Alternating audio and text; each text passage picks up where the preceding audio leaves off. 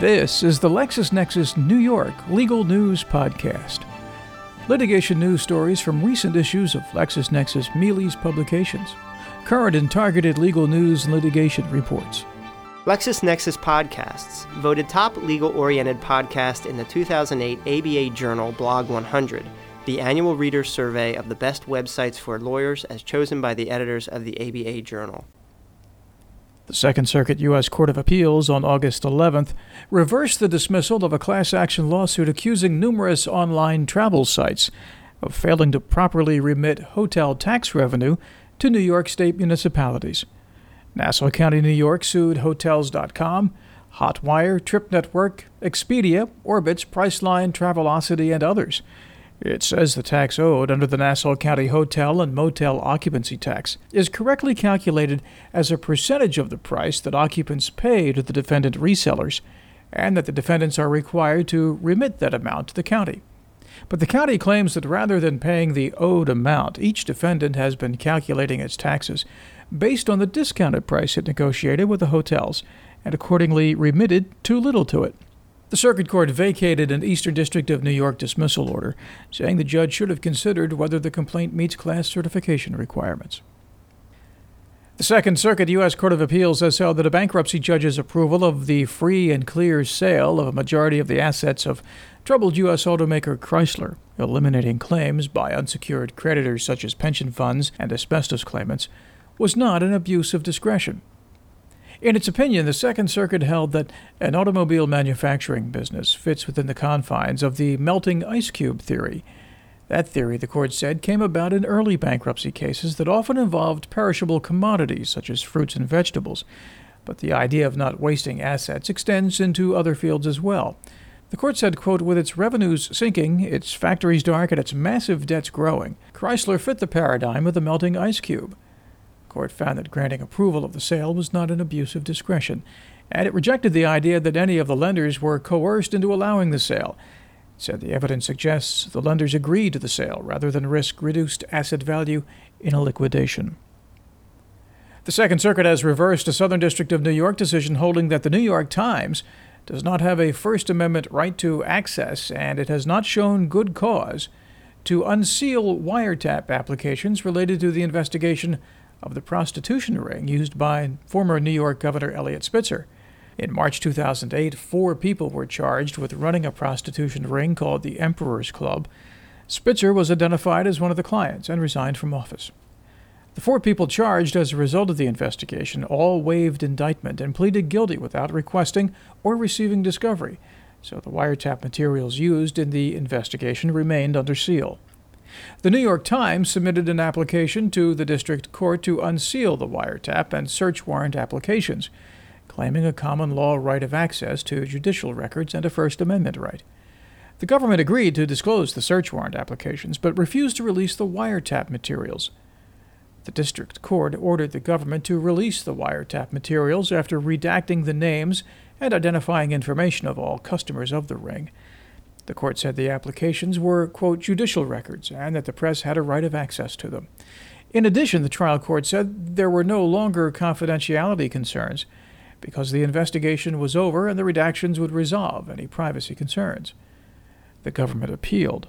Reversing the trial court, the Second Circuit on August 7th held that although there is a qualified common law right to inspect public records, including judicial records, the records in question are protected from disclosure. Not only did the Times fail to demonstrate good cause to unseal the applications, but the court said it lacks its claimed First Amendment right of access. The Circuit Court explained that wiretap applications were created in the 1960s in response to a Supreme Court decision that prohibited the use of electronic surveillance at the sole discretion of law enforcement. Although wiretaps themselves predate wiretap applications, the introduction of wiretap applications is a more modern invention and is subject to a statutory presumption against disclosure. Accordingly, the appeals court concluded these wiretap applications have not historically been open to the press and general public. Personal injury and wrongful death plaintiffs in a negligence lawsuit against aviation companies stemming from the September 11, 2001 terrorist attacks on the World Trade Center towers moved for reconsideration August 10th, of a New York federal judge's denial of their motion to set aside confidentiality designations. World Trade Center Properties sued American Airlines, United Airlines, and numerous other airlines and aviation companies, alleging that because of the airline's negligence, terrorists were able to hijack the airplanes that flew into the Twin Towers. The lawsuit seeks recovery of $16.2 billion, the alleged replacement value of Towers 1, 2, 4, and 5. The plaintiffs contended the airlines abused a confidentiality protective order by designating almost their entire document discovery as confidential. They requested the judge vacate the protective order and make all discovery public, except for information marked as sensitive by the Transportation Security Administration. The airlines countered that, quote, over-designating documents as confidential is common even within this litigation, end of quote. They further argued the plaintiffs have not abided by the protective order's objection procedure. The court denied the plaintiffs' motion, holding that the confidentiality designations should remain in effect. It added it was not feasible to review the airline's confidentiality designations as to so many documents. It rejected the plaintiffs' recommendation to vacate the order entirely and noted that historical and public interest in the litigation has not been frustrated by the order. The court said, in light of its July 28th decision to begin trial of a wrongful death action in April 2010, quote, any claim to a historical and public interest that would not be served fully by a public trial is outweighed by the undue delay and harm to security and commercial interests that would result from disclosure. Reviewing each confidentiality designation would divert this litigation from its legitimate course toward a public trial of plaintiffs' claims or other resolution, end of quote. For LexisNexis Legal News, I'm Michael Lefkowitz. A federal judge on August 6th dismissed a shareholder class action lawsuit against a broker-dealer for violations of federal securities laws, ruling the shareholders' claims are not recoverable under federal securities laws. Amos Art Corporation filed a class action complaint in the Southern District of New York on behalf of purchasers of auction-rate securities through Northern Trust Securities Incorporated between 2004 and 2008. Amos alleges Northern Trust and two of its subsidiaries issuing a series of false and misleading statements concerning the liquidity of the auction-rate securities it was selling and failed to disclose the inherent risks of investing in auction-rate securities.